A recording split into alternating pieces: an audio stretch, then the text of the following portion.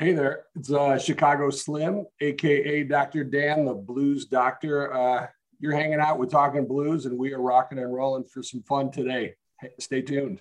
I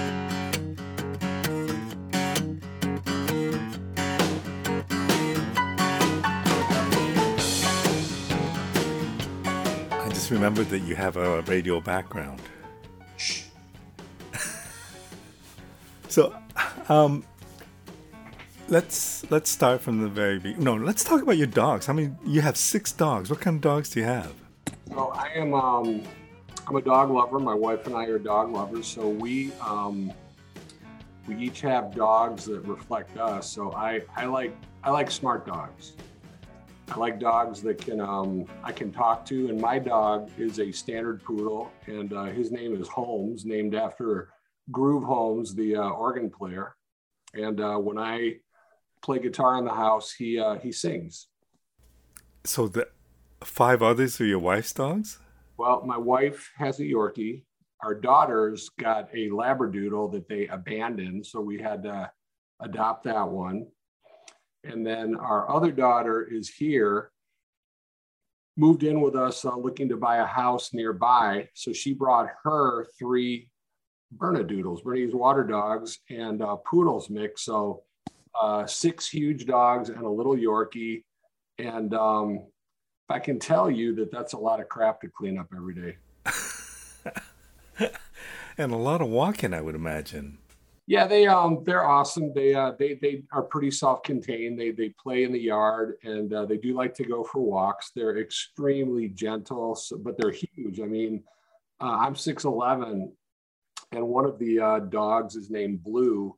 And when he stands on his hind legs and puts his paws on me, we're looking eye to eye. Wow. 6'11", and I understand that your first love was basketball. Oh, yeah. I got a basketball Jones for sure. So tell me about that, because I presume that it was quite serious.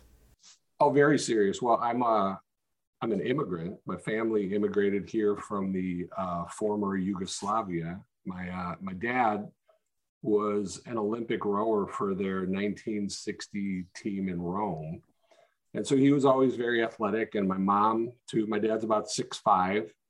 My mom is 5'11", and she's also quite the athlete. And when we immigrated to Chicago, it's always difficult to fit in, even though I didn't have an accent. I mean, I spoke English, I spoke 3 languages, but, I had this funny last name, Ivankovich, that nobody really knew where that was from or what it was. And we always looked for ways to fit in. And sports was something that I just sort of fell into and was really good at, and got to the point where I had hundreds of college scholarships offered. And I was a high school All-State and All-American player. And unfortunately, being so young, I was actually about 2 years younger than everyone in my class, because I had been advanced early for academics.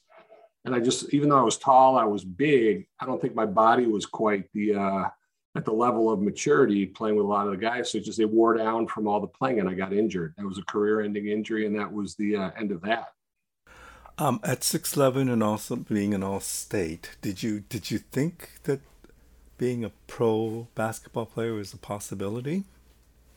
It's different than today, just because there's a lot of very tall people right now. Seems like back then, being 6'11", there weren't that many. And that was, I couldn't tell people I wanted to play badminton or water polo. I was sort of, you're going to play basketball and you're going to go pro. That was sort of the pathway. I didn't really decide yay or nay. That's just what I was supposed to do because I was 6'11". So it must have been devastating to have that injury and realize that your dream of pursuing basketball was no longer. Oh, absolutely.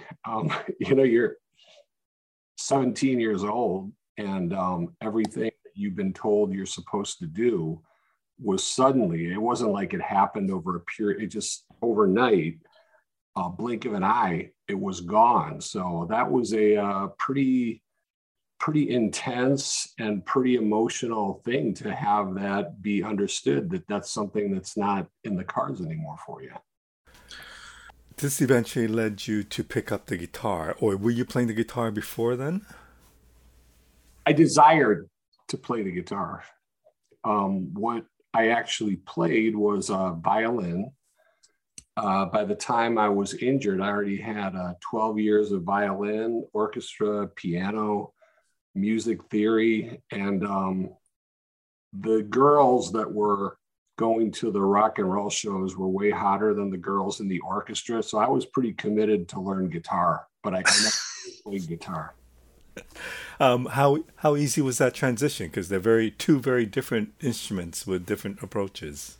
Absolutely. So for me, I learned how to play guitar by basically taking my violin music and just sort of repurposing it to different staff, and just, playing Bach violin concertos on guitar. So I was learning where the notes were. I was playing the scales. I was learning the passages, and I really didn't understand much about chords. I was just sort of learning how to play the notes. That came pretty intuitively. The chording was a lot more complicated because the voicings and playing chords, that was more based off piano. So the guitar I was interested in the violin part, which would be the right hand on the piano, the rhythm and the chordal part, which would be the left hand on the piano. That really a violin, classically didn't involve chords a lot. It was more about melody. So I learned guitar playing melody. And I guess I did it. I probably should have gone into heavy metal because I came right out basically soloing. No rhythm, soloing. I didn't have any pedals or amps, but I probably should have, because I came out into guitar straight as a soloist, and I had to learn how to play rhythm. That was trickier and actually the funnest part of guitar. What kind of music were you playing at that point? So at the time, I was in a lot of the solo work, the people that I really enjoyed. I had every one of Jascha Heifetz's records. I had box sets of Beethoven, Bach, Tchaikovsky. It was really, Firebird Suite, all the things that I was listening to at the time was classical. And then, like I said, the women were much hotter on the rock and roll side. So I said, how can I make violin rock and roll, which was very tough. So I did a lot of research when I was in high school. And I discovered people like Sugarcane Harris, Papa John Creech, and I actually was pretty good at I was a big Frank Zappa fan, and Jean-Luc Ponty was somebody who I really admired. He was a very gifted melodic player, and the fact that he played with Zappa made him cool to me. And so we had a group that did songs like Aurora and, just anything that I could do. But it was just not, a lot of the kind of crossover jazz fusion guys in the 70s and 80s, personality wise, didn't really gel with me. I get along with everybody, but from a mental headspace kind of thing, I tried even Charlie Daniels, Devil Went Down in Georgia, South's Gonna Do It Again. And it was cool, but guitar is far cooler. And I always dreamed of guitar. And I think when I got injured, that was the one thing that saved my life, because I went down a pretty deep pathway of depression being injured. And I just, I needed to have something. I had all this free time, and guitar kind of became my lifeboat, my rescue, So at 17, you're not too far away from deciding on your university path. And I presume sometime, I don't know if it has anything to do with your injury, but I presume you chose the path of being a doctor. How did that come about? Well, when I was recruited, I actually accepted a scholarship to play basketball at Northwestern University in Evanston. That was the one place that I was accepted into both the electrical engineering, computer science, which had a dual degree program with the School of Music. And then I also got accepted into the what they call the HPME, the Honors Program in Medical Education. And I went down the path of going into the medical field. And it was a very crazy universe that led me to Northwestern, because originally I was committed to play basketball for Bob Knight at Indiana. And my mom shut that down kind of quickly. She said, absolutely not. And when there was a group decision with my parents and me to go to Northwestern, but I was kind of a little bit resistant to it because they didn't have as great of a team. But when I got injured, I tried to play. I couldn't really do it. And I found all these things at Northwestern that were amazing. I mean, the sports teams are great, but the medical school was incredible. And there were all these things that were in undergrad that I never even imagined. This whole universe got opened up to me when I got injured, and I had this vacuum of things that I could do now that I had time. And so in the undergrad universe, you wouldn't believe the people that I was exposed to and the things that I got to do that led me to the blues. It was like almost like some preordained, like crazy star alignment, because the person in the animal laboratories.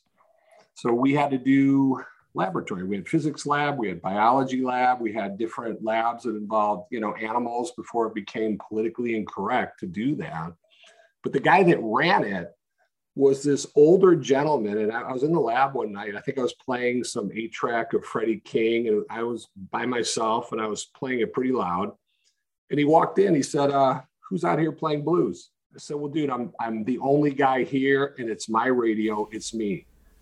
And so I thought he was trying to make conversation, real sweet guy. He said, well, I own this club on the South Side. And I said, yeah, whatever, right? Sure. You own a club on the South Side. Tell me more. And he goes, you come by and you just bring your guitar and we'll see you there. And I said, okay, you invited me to go to the South Side on a club down on 43rd Street. And you own this club, which I'm saying bullshit, right? I'm saying he's just making conversation and talking typical old man jive. And, but you know what, being naive, and I said, okay, I'm going. So I got my guitar on a Monday night. I went down to 43rd Street. I got a ride deep on the South Side on Martin Luther King Drive and 43rd Street. And I pull up to the club. The club's called the Checkerboard Lounge.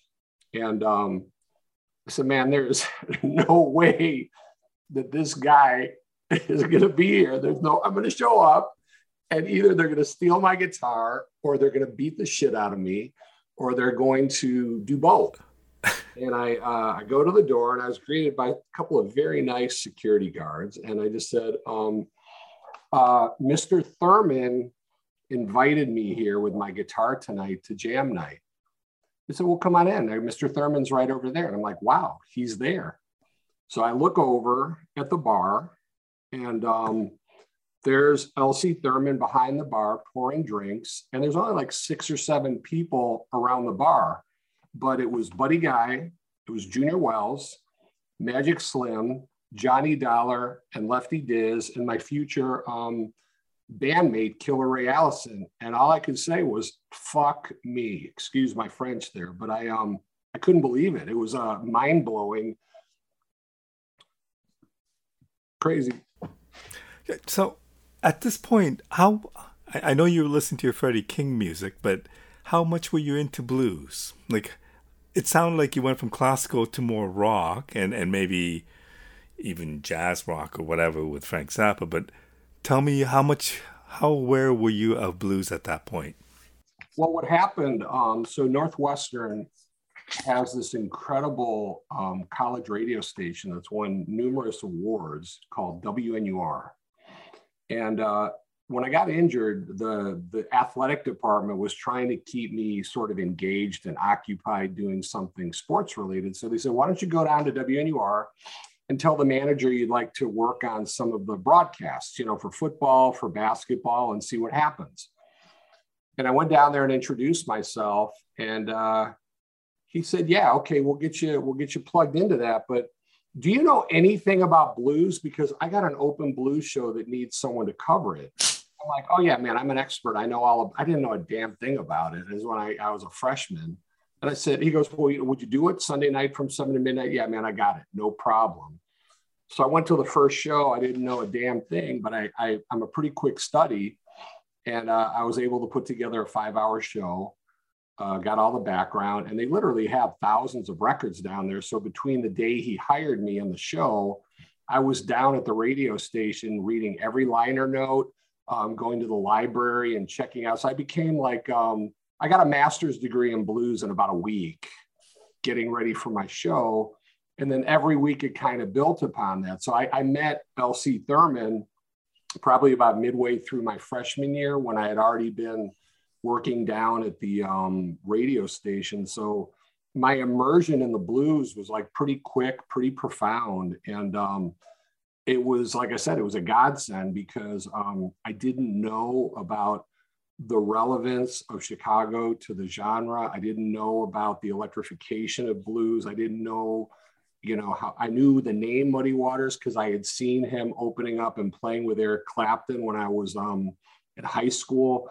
But once again, I just thought, who's this guy, Muddy Waters? I knew the name, but as I delved and became more of a disciple of the genre, I developed a deeper understanding that I was literally in the epicenter, like where the bomb like exploded for the electrification of blues. And there were all these people and all these things that were like right there for me to participate in and to enjoy, like firsthand. I didn't have to read it in a book. I could live it. So it was a very quick descent down the rabbit hole of blues, and it was amazing. When did you actually connect with it? I mean, was it through the playing, or was it through listening and doing the radio show? Well, guitar was something I did to occupy my mind and my hands, and I knew I loved rock blues. Led Zeppelin, the Rolling Stones. I was a huge fan. Eric Clapton, Robin Trower, Jeff Beck. I knew all those guys, but I only read in interviews who they were. I'd read about Hubert Sumlin. I'm like, who the hell's Hubert Sumlin? And, when I'd hear about Otis Rush, I'd hear about Buddy Guy, Magic Sam, they were just names to me. So as I got playing and I got to, meet these people, I mean, I met Magic Slim, and he allowed me to jam with him when I was learning. And it was just, it became like a very transcendental kind of a thing where these names now were being connected.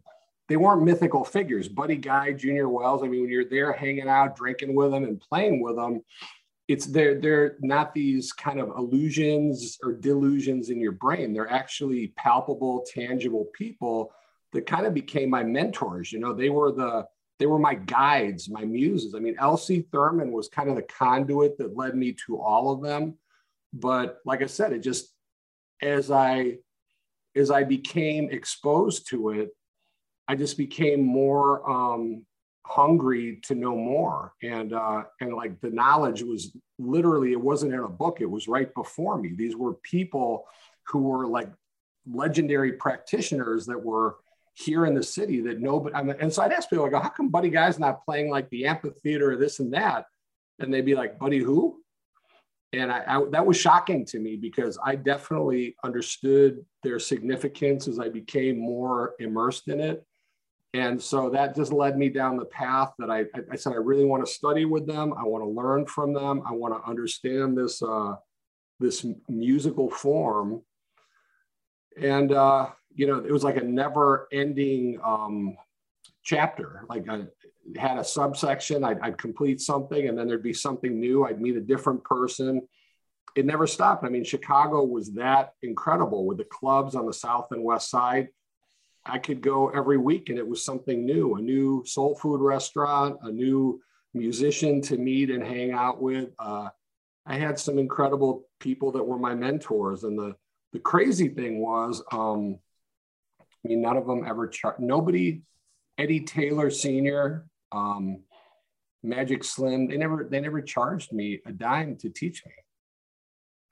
And they were just excited that people were interested in their music and in their story. And it was amazing. I feel honored there. So on that Monday evening when you went for the jam session, and there you are sitting next to Junior Wells and Buddy Guy, how competent a guitar player were you at that point? Well, I had been practicing, and I had I had kind of the Elmore James, the 3-chord, Elmore James and slide kind of thing. I had the On the One John Lee Hooker thing, but like a real, dominant 7th and 9, like a real blues, I had no clue. And so the first night, I don't know if I took my guitar out of the case the first night. I literally just pulled up a chair. I asked for a pen and paper, and I just started taking notes. I don't think it was probably until the 4th or 5th time that I went down there that I had they invited me up, and I'm like, no way. I'm not ready. I don't want to do this. I don't want to make a complete fool of myself. And kind of like with the radio show, I kind of assessed and surveyed what this was all about. And I realized that I wasn't ready. And I went and woodshedded. I went and practiced. I went and talked to people, jammed with them. And then when I finally had the opportunity to feel confident, then a few weeks down the line, I got up and I played in the jam, and it was amazing. But I was trying to make up for years because, these people had been doing it since they were kids, and they were 40, 50 years old.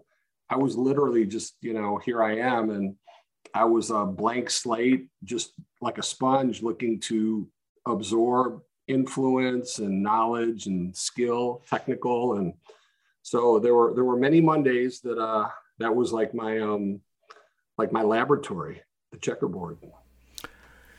It's amazing to me, like you hear about blues jams, and I just did an interview a couple of days ago with somebody from Germany, and how he got into the blues and how he learned about the blues at a blues jam in a small town in Germany.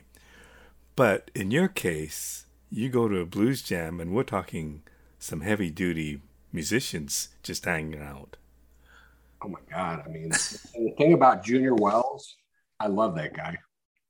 The guy was out of his mind. He was an international superstar who literally was there every damn Monday. Him and Lefty Diz would be there, and they would literally be playing. They would be jamming. They would be playing. And, they weren't getting paid a lot, but they just did it for the love of they just loved it. And to be there and just be in their presence and kind of absorb not just the music, but their style. Junior coming in like an all purple monotone outfit, or I'm taking visual cues and making notes that these guys like are living that experience. This is not just something that they take off at the end of the gig. This is their deal. And so there was a lot of things about, look, I'm a musician, and I'm a producer, and I consider myself an interpreter of the genre. The way the rock blues guys are inspired by the music as much of the world has. There's something about being a quote unquote blues man that involves a 24/7, 365 kind of thing. I couldn't do that. That wasn't my existence. But geez, I was so influenced and inspired. There were things that rubbed off on me that I got. It's not just about the music. It's about the attitude. It's about the persona. Every one of those guys had like a personality and a persona that could fill up a room. And so playing blues music is one thing, being immersed in the blues is one thing, and living the blues, that's like another. And I got to observe them sort of in their element, where that was their laboratory. And it was amazing, truly an incredible. The jams were a reflection of not just the music, but the brotherhood, the camaraderie, the community. They created a community there. And it just, they never really got credit for that. once again, to the unknown outsider, like, yeah, a bunch of black guys in the ghetto doing whatever, getting drunk.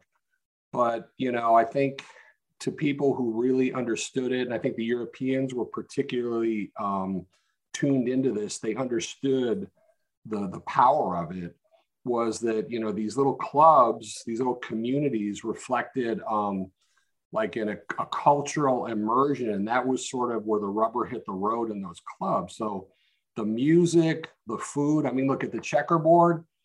On a Saturday night, I'd be there. I'd be drunk off my ass, and I'd walk out the door and there'd be a woman making pig's ears to put on a sandwich. And when you're hungry and you're drunk, you are willing to eat a pig ear sandwich, man. I had 4 pig ears with mustard, and that was pretty damn good, actually. It was really good. But that's what I'm saying, is that it wasn't just the music.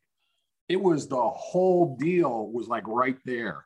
It wasn't a tourist attraction. It was like, that was it. That was the epicenter of the music. And once again, I just got to be touched by it in a way that was super meaningful to me by people that I became great friends with, and very honored and thankful, because the experience shaped me every bit as much as the music did. I wonder, it sounds like they were very accepting of you from the very beginning. So I think it was because, and I may be wrong, Junior was just great. Junior and Lefty Diz, I did a lot of things with them, both in and out of the music side. They were just really boisterous, fun people. They accepted everybody. They were not, I never noticed them to be, they talked a lot of shit to me all the time, but it wasn't like mean. And then I talk shit back to them. I mean, at some point it was like a give and take. They're just those kind of people. It's like a give and take. They were nice and cool to everyone. But I think Magic Slim was very accepting to me because he was about 6'7". And I read later, and he told me how, when he first came to Chicago, he wasn't good enough. He came to Chicago to try and break in, and he went back down south. He's like, oh, I can't do this. So when he came up, he became Hound Dog Taylor's rhythm guitar player. And so I think he was always very nice to me. He called me Slim Jr. It's kind of how the name evolved. But I think he was probably aware that I was trying really hard and I was learning, and he would always, give me that little kick in the ass to try and encourage me. He was probably the reason that I was able to kind of make the leap and transcend to the point where I really felt comfortable playing on stage. He was probably the singular person. Junior was great. Like, I mean, Junior dragged me up. I didn't know what the hell key they were in, what the hell they were doing. He just kept like jumping around, screaming in the mic and going, woo, I didn't know what the fuck I was doing. And it sounded really good at the end. Everyone's like, oh man, good job. I'm like, what the fuck did I just do? And Junior made everybody in the band sound that cool because he was like a meteor. All the attention was on him. You could have been playing in totally the wrong key.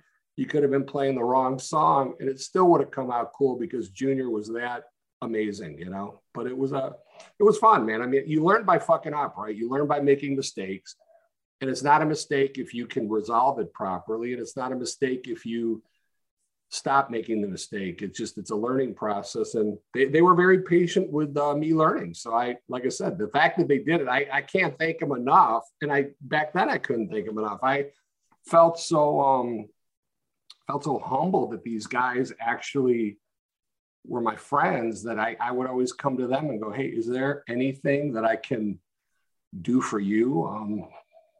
It's like, I mean, I come there and I'd buy a round or two of drinks, but then they'd buy me a round of drinks.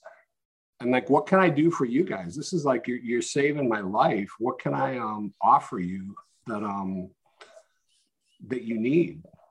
And what I discovered was they needed healthcare. Let me just go back a little bit. At what point did you feel really comfortable being on stage after your initial trip to the Checkerboard Lounge? And then at the same time, what were your goals? Because you're obviously pursuing a medical career. I don't know how seriously you were thinking about a musical career. Or were you? No, not at all. I wasn't thinking about a musical career. I wasn't thinking about a radio career. I just kind of went with the flow because, you know, when I was playing basketball, I was putting in 6 to 8 hours a day in addition to going to school, doing homework and, you know, living that life. So I had a big void. So for me to go and, you know, jam and to go practice and to go be on the radio, that still took far less time than what basketball took. You know, you kind of get, I'm not going to say the word brainwashed, but you get programmed into just understanding that this is your life. And when you're not doing it, you're painfully aware that you're not doing it and all this time is not being filled. So, you know, I would say that parallel paths were happening. You know, playing guitar continued to advance. And after about a year, I felt really comfortable, you know, just getting up and doing whatever. I mean, I like Magic Slim was like a human jukebox. He knew hundreds of songs and I was just learning songs. I mean, learning his playlist, learning songs, and whatever Junior and Slim did, I mean, that was a lot of overlap. So I figured out the songs, I knew the names, I knew the changes. And after a while, you realize that they're pretty comparable, just maybe with a different rhythmic or turnaround. And, but likewise in radio, I had no clue in radio when I started. And after a year, I was becoming pretty proficient. I had record labels calling me, setting up interviews with their artists, asking me to submit my playlist to these magazines and stuff. So as I got into it, I'm like, wow, this is pretty cool. And I wouldn't mind doing this as a gig. This would be kind of cool. You know, I mean, I didn't think that the reality would exist, but I did pursue it with a fervor and a passion in the same way that I would try to pursue my medical career. I was just very driven and committed because the alternative was having this huge hole in my life that almost like, you know, just was devastating. So I did that to escape my loss, and it made me work that much harder. So I didn't drink. I didn't really, you know, I drank when they gave me Wild Turkey. That was like the Magic Slim said I would not play well if I didn't drink Wild Turkey, and so did Lefty Diz. And I said, well, I'm drinking Wild Turkey, goddammit. But I didn't drink it outside of the club. I didn't smoke. I didn't do drugs. And so, you know, the radio and music were parallel. And I got to the point where I got a couple of professional on-air slots at the commercial radio stations in Chicago, in addition to doing the college gig. And then I was getting called to, you know, play more. And then, you know, the opportunities as a musician just evolved until I connected with Otis Rush to play with him. And so when that happened, I'm like, wow, this is like some serious stuff for a dude that's only doing this as a hobby, right? I mean, maybe I could do this for a career. I don't know. But I mean, it got so serious that at some point in my medical training, I took a 6-year break to actually pursue radio and music full time. Wow. Was that risky? Well, what I did, so, you know, the medical schools, it's kind of a weird thing. They do want you to be well-rounded. They want you to be relatable. They want you to connect with not just, you know, one demographic of patients. If you're going to be a doctor, you got to be able to connect with all ethnicities, all demographics. You got to be a healer is kind of like being a great musician. You have to basically be approachable. You have to be able to connect with everyone within a few seconds. So I simply told them, I'm really having a great time doing this music. It's rounding me out and giving me opportunities to sort of feed my passion as being a healer. And I'd like to ride this out and see where I can take it. And they said, well, you're going to have to come in every year and give us a report of what you're doing. And if you want to continue taking time off, we'll approve it based on what you're doing. But if you're sitting around at home watching TV and doing nothing, we're not going to accept that. So, you know, I came in every year and I give a report saying, you know, I played with this musician. I'm on the air at WCKG. I'm working at WNUR. I have a syndicated blues show. They thought it was great. Like every year, I think I was, you know, I wasn't the only medical student taking time off. but I think I was their favorite because I had the most ridiculous stories of what I was doing. Like the other guys were coming, yeah, I'm doing a laboratory research project and blah, blah, blah. And I'm like, yeah, I'm doing this. I'm playing here. We did gigs. I'm touring there. We did this recording. I'm on the air. And they just thought like, when I leave, I'm sure they were shaking their heads. And each year, my hair and my beard got longer. I think I had my beard down to almost my nipples, and I had a ponytail. And every time I would leave, I'd be like, they're just like going, wow, crazy. And then, so the year I was going to come back, they knew I was going to come back because I got a haircut and I shaved my beard. So, but that was 6 years later. And what made you decide that you wanted to come back and reacquaint yourself with the medical field? And I guess the other question is, you are now a trauma and spine surgeon, correct? Correct, yeah. How did you decide on that specialty? Well, you know, when I was a basketball player, just like everyone was pushing me to be an NBA player because I was 6'11", everybody was pushing me to be a sports medicine doctor. And I thought, so now I'm injured, I got a clean slate, I'm re-entering medicine with an open mind. And having been in these very disparate areas of Chicago, the South Side, the West Side, a lot of poverty, a lot of discrimination and healthcare access. The blues opened my eyes to the fact that it's not a level playing field here. And as I came back to medicine, part of the thing of being a trauma surgeon was that a lot of these folks in these areas who are injured, they don't get good care. And I witnessed that with these celebrated blues musicians. Many of them didn't have doctors, they didn't have insurance. They go to Europe, play in front of 10, 15,000 people and come back and live in the projects, you know? And so even though I wasn't a doctor yet, I spent a lot of time working with the blues musicians to make sure that, you know, they never listened to me about quitting smoking, but I would identify that they needed a doctor. I would check their blood pressure. I'd check them out for diabetes and make sure that they got proper referral for care. And the trauma part just had to do with, I developed an interest in public health. And I think I was talking about the terminology of healthcare disparities long before it was called healthcare disparities. I mean, we understood in being in these communities that Black people don't have as good access to care. They don't live as long. They're not as healthy. I mean, it happened during COVID. You know, everyone's like, oh my God, you know, Black people and brown people are dying at much, much higher rates due to COVID. I'm like, well, that's like a repetition of the cycle. They have more heart disease. They have more cancer. They don't do as well with this and that.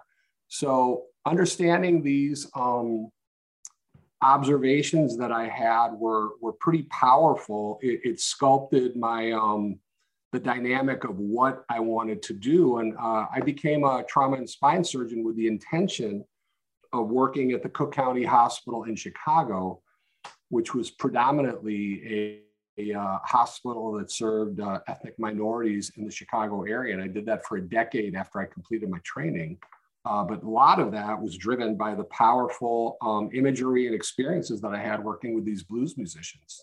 When you decided to go back to school full time after the 6-year hiatus, what was that like for you? And how many years did you have to go back to complete your medical studies? Well, I did 1.5 years when I went back. I had to complete my clinical work. And I was actually ready to quit when I was done with my clinical work because I love Northwestern. It's a phenomenal school and hospital. But most of what I was seeing over there was well-to-do Gold Coast residents of Chicago. And as a student, I got to do very little. Most any student, we pushed the wall up and observed. And it wasn't until my final rotation where I got to go to Cook County, and for 30 days, I didn't have to wear a tie. I didn't have to wear a suit. I wore scrubs and was in the trenches, like rocking and rolling. And I said, this is incredible. And I want to be here. So I asked to have my internship be at Cook County Hospital for 365 days. I was on call every other day. I think 8 of the residents quit. I just thought it was the most amazing. It was in 1995. It was the hottest summer. There were hundreds of people. 800 people died of heat. They overwhelmed the morgue. There were 18-wheel refrigerated trucks circling county with bodies waiting for the coroner to evaluate them. Trauma was through the roof, gunshots. I was totally in my element. I mean, it was like people hated it there. All my fellow residents were like begging and bribing other residents to not go. And I was there the whole year because I just thought it was amazing. I helped thousands of people. I did all these things. And I said, I could see doing this for my life. You know, it was, we're all attracted to different things. Trauma, just something that I couldn't get enough of. And it was just amazing. And spine trauma and general trauma, we had, I mean, it was hard, it was intense, but never did I have a day that was like the day before. I mean, I couldn't be the kind of doctor that every day came in, okay, today we're going to do 3 knee scopes. Tomorrow we're going to do 3 more knee scopes. I would slip my wrists, man. I mean, I like puzzles. I like challenges, and every day not knowing what hand was going to be dealt to you. That's all I wanted. When do you know that you're a good doctor, that you can deal with all those situations? How does that happen? You don't know. I mean, every day you're on a high wire, riding a unicycle with a bamboo stick with 2 women on each end of the stick and a monkey sitting on their hat with a bucket of turds, throwing them at you, trying to get you to fall off the high wire, man. You have no idea. It's that's the challenge. And it's the survival. I mean, you don't know if you're good. At the end of the day, all that matters is that your patient survives and they like you for your effort. I have tens of thousands of patients. I don't know if I'm a good, bad, or indifferent doctor, but I know I've got tens of thousands of patients who follow me everywhere. Like there's no other doctor they want but me, because they say I hear them. They say I see them. They say I get them. So I don't know how you discern if it's good. I mean, obviously, the outcomes are exceptional. I mean, in these minority populations, the expected outcome is in the bottom 15%. Ours are in the 90+%. So we're doing something right. But you never think, are you good or bad? You think, am I connected to these patients? Because whether I do a good or a bad job, if they don't listen to what I tell them to do, it's going to fall apart. I have to have buy-in. I have to have connection. I spent a lot of time educating my patients to understand what their role is in all of this.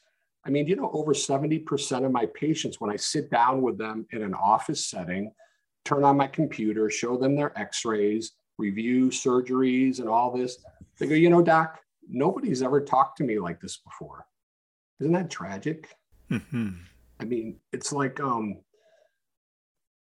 once they feel that I'm treating them as an equal, instead of like, here I am, this mighty doctor, and here you are, this, terrible, poor patient. How are you not going to feel like shit, right? I treat them as equals. I give them all my cell phone. They can text me whenever they need me, and they don't abuse it. And I think that makes you a good doctor when you have a laundry list of patients that have come with very complex issues that you help transform their lives and gotten them back to their state where they're functional and they're happy. And that you've established a connection and developed a relationship where you are trusted. I mean, I got to ask myself all the time, how the hell did a 6'11" Croatian immigrant end up with one of the largest minority medical practices in the country? I mean, the Black community, I think in general, minority communities tend to be a little bit distrusting because they know how they get treated. But once you're the guy and they decide that you're the dude, you're the dude. So, I get patients that will come in and they will ask me to, do their uncle's open heart surgery. And I'm like, but I'm not a heart surgeon. They go, but we don't trust anybody but you. And so it's just one of those type of things where part of being a doctor is different than becoming a healer. I would imagine that finishing your medical school studies would be quite intense. Was music still a big part of that during those years? Absolutely. I can't tell you how many times security came up to my dorm to turn my guitar down. Yes, but the crazy thing was that the medical campus for Northwestern was downtown, and it was 2 blocks away from the radio station I worked at. So it was and the recording studio that I worked at as an engineer was 2 blocks in the other direction. So it was kind of cool. The minute I'd get done with lecture or lab, I'd go run across to Universal Recording, or I'd go run down to WCKG, the radio station. And, you know, I was fortunate that all these things just magically happened for me. I didn't predict them. I didn't anticipate them, but, and L.C. Thurman, my conduit to the blues, when I graduated from undergrad, he got promoted to run the medical labs at the medical school, the animal labs at the medical school. He was in charge. So he was connected to me my whole way through. He was like my guide. This is like kind of ridiculous. It's crazy. Yeah. But I couldn't have sat down with a bag of weed and a bottle of hooch and come up with a strategy better than that. I mean, it just, the way it unfolded, very crazy. So even when I was in school, these things were made available to me, and they stayed in my life and they stayed connected. So it was almost like whatever force was guiding it said that you need to be here. You can't not have music in your existence. So what is it about you think, and your musical abilities that attracted these legendary musicians for you to work with Otis Rush? I had no business playing with Otis Rush. I had no business playing with Buddy Guy. I had no business playing with Junior and any of these guys. I had no business being on a stage with them at the point of my career. I didn't have any impressive resume. What I had was they liked me. They trusted me. They thought I was a good guy, and that I learned quickly. I was just some young punk ass 22, 23-year-old. You know, what did I bring to the table, right? There was nothing, but I was immersed. I was into it. And they were my senseis. They were my mentors. And, you know, pretty much I availed myself to them because I was deferential and respectful of what they were giving me. I didn't do drugs. At no point did I ever fall out on stage, you know, and I didn't pass out in the dressing room with a needle in my arm. You know, I was reliable. And I think at that stage of my career, maybe they saw the potential in me. I have no idea. I don't know. But there was absolutely no reason I should have been playing on stage with these guys, being in their band, but there was obviously a reason why I was in their lives. There's obviously a reason why I connected with them. Killer Ray Allison, 20 years later, I mean, we stayed friends from when I was young, but 20 years later, we formed a band together. And this is the Chicago Blues All-Stars. That was out of those connections and those relationships where, and I didn't even know, like when Killer, he was the premier drummer. He was the drummer. I mean, he was the guy. I had no idea when I called him that he quit drumming. I said, Killer, let's get together and jam. And, you know, let's try and figure out how to put this band together. We spent hours on the phone kind of brainstorming. And we showed up to the Checkerboard Lounge to rehearse. LC let us use the club for rehearsal. And he showed up with a guitar and an amp. I'm like, where the fuck are your drums? He goes, oh shit, man, I quit playing drums, man. Fuck drums. I don't want to do it anymore. Like, what do you mean? You're the best fucking drummer in the world and you just fucking ain't playing drums? Are you crazy? He goes, no, man, I just don't feel like it anymore. I'm like, well, fuck, okay. You're a guitar player. I'm a guitar player. Let's play. But I had no idea. But that's how this stuff works. And I guess he couldn't get any gigs because nobody would accept him as a guitar player. They would only accept him as a drummer. And he didn't, you know, in his mind said, I want to sing and I want to play guitar. And I said, absolutely, man. I think that's a great idea. I just didn't know. And I said, so he did a couple of the rehearsals. He brought his drum kit, and he got this crazy leopard skin drum kit that he brought. And Elsie said, what the hell's Killer doing with his drums? I go, because he's the best fucking drummer in the world. Why wouldn't he have his drums? He goes, man, Killer don't play drums with nobody these days. I go, he goes, he must be your brother, man. I said, you know, I mean, I just asked him and he did it, you know, but I think it's just a matter of timing on that. But Killer and I came from a place where maybe he wasn't being accepted because he was a guitar player now and everyone wanted to accept him as a drummer. And I wanted to be accepted as a musician, and people were only kind of associating me with being a doctor, you know? And I think, you know, in this life, we write the script and what we choose to be, but that doesn't mean that everybody will accept it. But since we came together and we kind of fed off each other's energy and created a really cool entity, people did accept us. But, you know, it's just a tricky, everything's about timing and everything is about your past feeding into your present and your future. I couldn't have known that years before that Ray and I would be in a band. I couldn't have known that, you know, couldn't have known that Lefty Diz and I would have gotten together on some advertising murals and music when I was working with advertisers on the radio side. I mean, you draw on your connections, and all these sort of tangential points led me back to this one night of walking into the Checkerboard, not having a clue at all about playing, and being accepted by a bunch of people that didn't judge me for not being a great guitar player. They didn't judge me for being white. They didn't judge me for being anything other than they liked me. They thought I was a good guy. And I think in all these pieces, the common thread was that I think people don't acknowledge how accepting the blues community has been historically. And I believe that because many of them were neglected, disrespected by the mainstream, they were much more open-minded because they must know how it felt. Magic Slim knew what it was like to be rejected.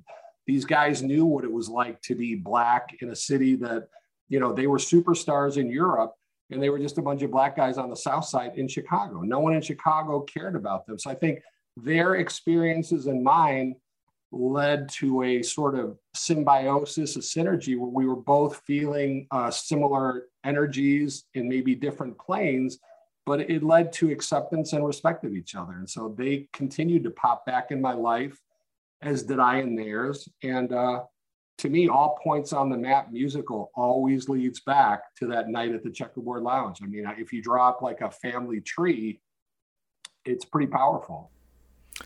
Well, it's interesting because there's this thing that just throughout your life, it just seems like things happened, which kind of built on other things happening.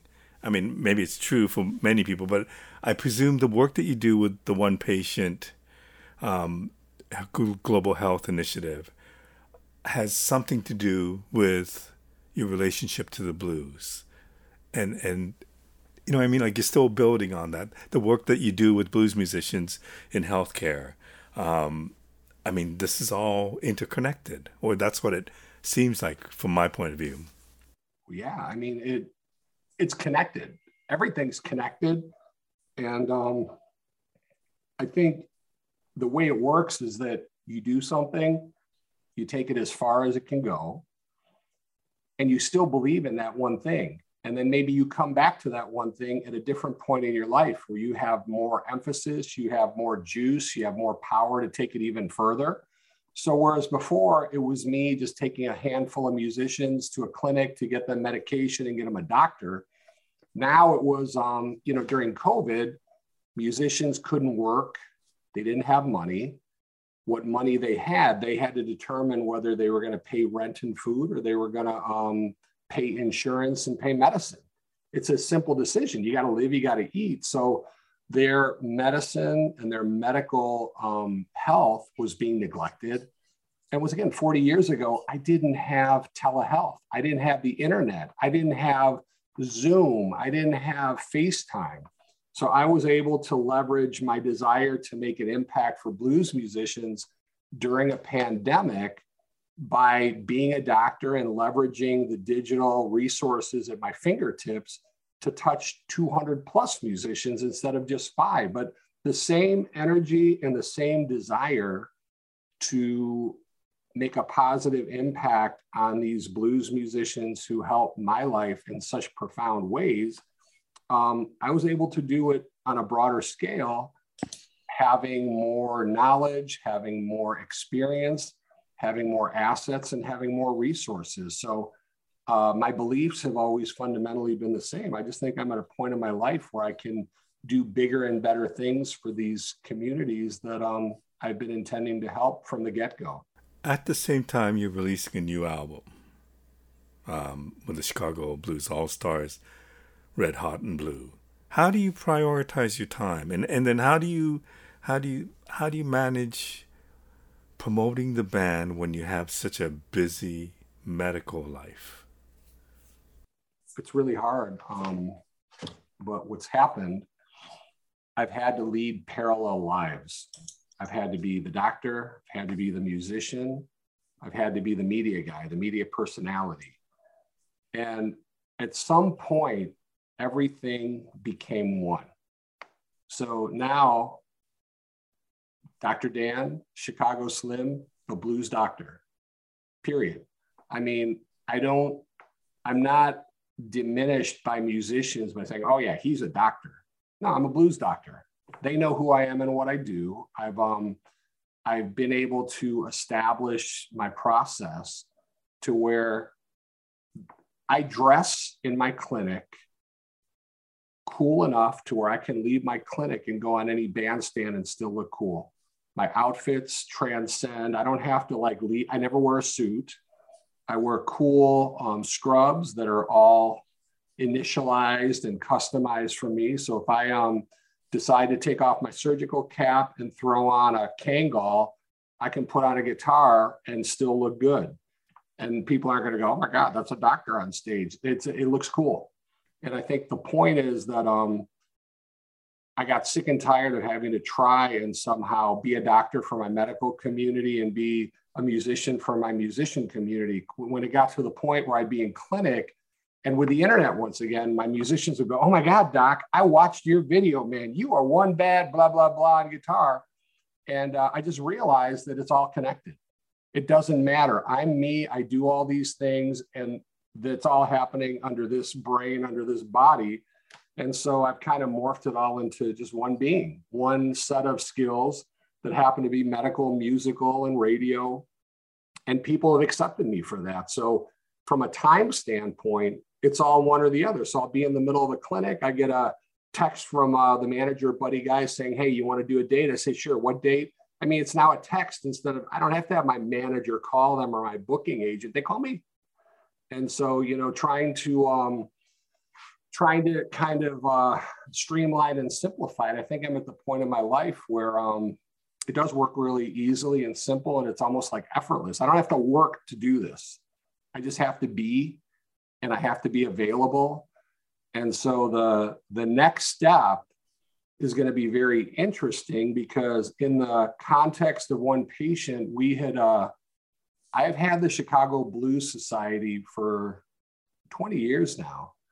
And during the pandemic, we actually spun it off from one patient, because Chicago Blues Society was intended, you promote the blues culture, but our mission was primarily on preserving the health and wellness of musicians, keeping the blues musicians alive. I mean, I hate to say it. I hate that. I hate the terminology, keeping the blues alive. What the hell does that mean, keeping the blues alive? To me, you can't have blues without blues musicians, right? And so for me, we're into keeping blues musicians alive. And additionally, I work very closely with Fernando Jones, who has an incredible program called Blues Kids.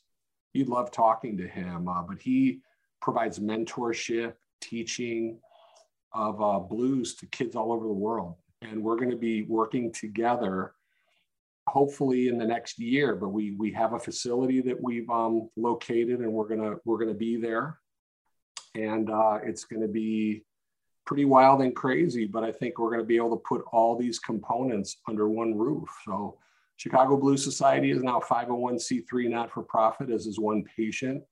And then we have other non-for-profits we work in synergy with to establish sort of this greater footprint of, health and wellness, at-risk youth. I mean, this is Chicago. I mean, so many children are in the balance.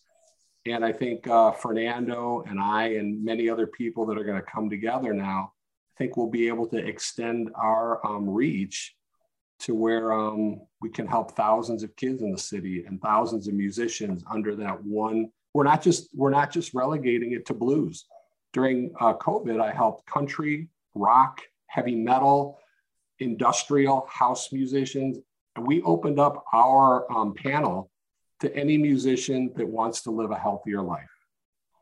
And so it's interesting how it all comes together, but I think I'm very excited about the prospects for the future. And I do see that my life is seamless. Your question was, how do you do all these things and have time? They're all one now. Tell me about in 2015 when you got recognized by CNN as one of the top heroes. What did that mean to you? I'm very thankful. I'm very honored. It was really cool to be introduced by Common, who I have known since he sort of was an emerging artist in Chicago.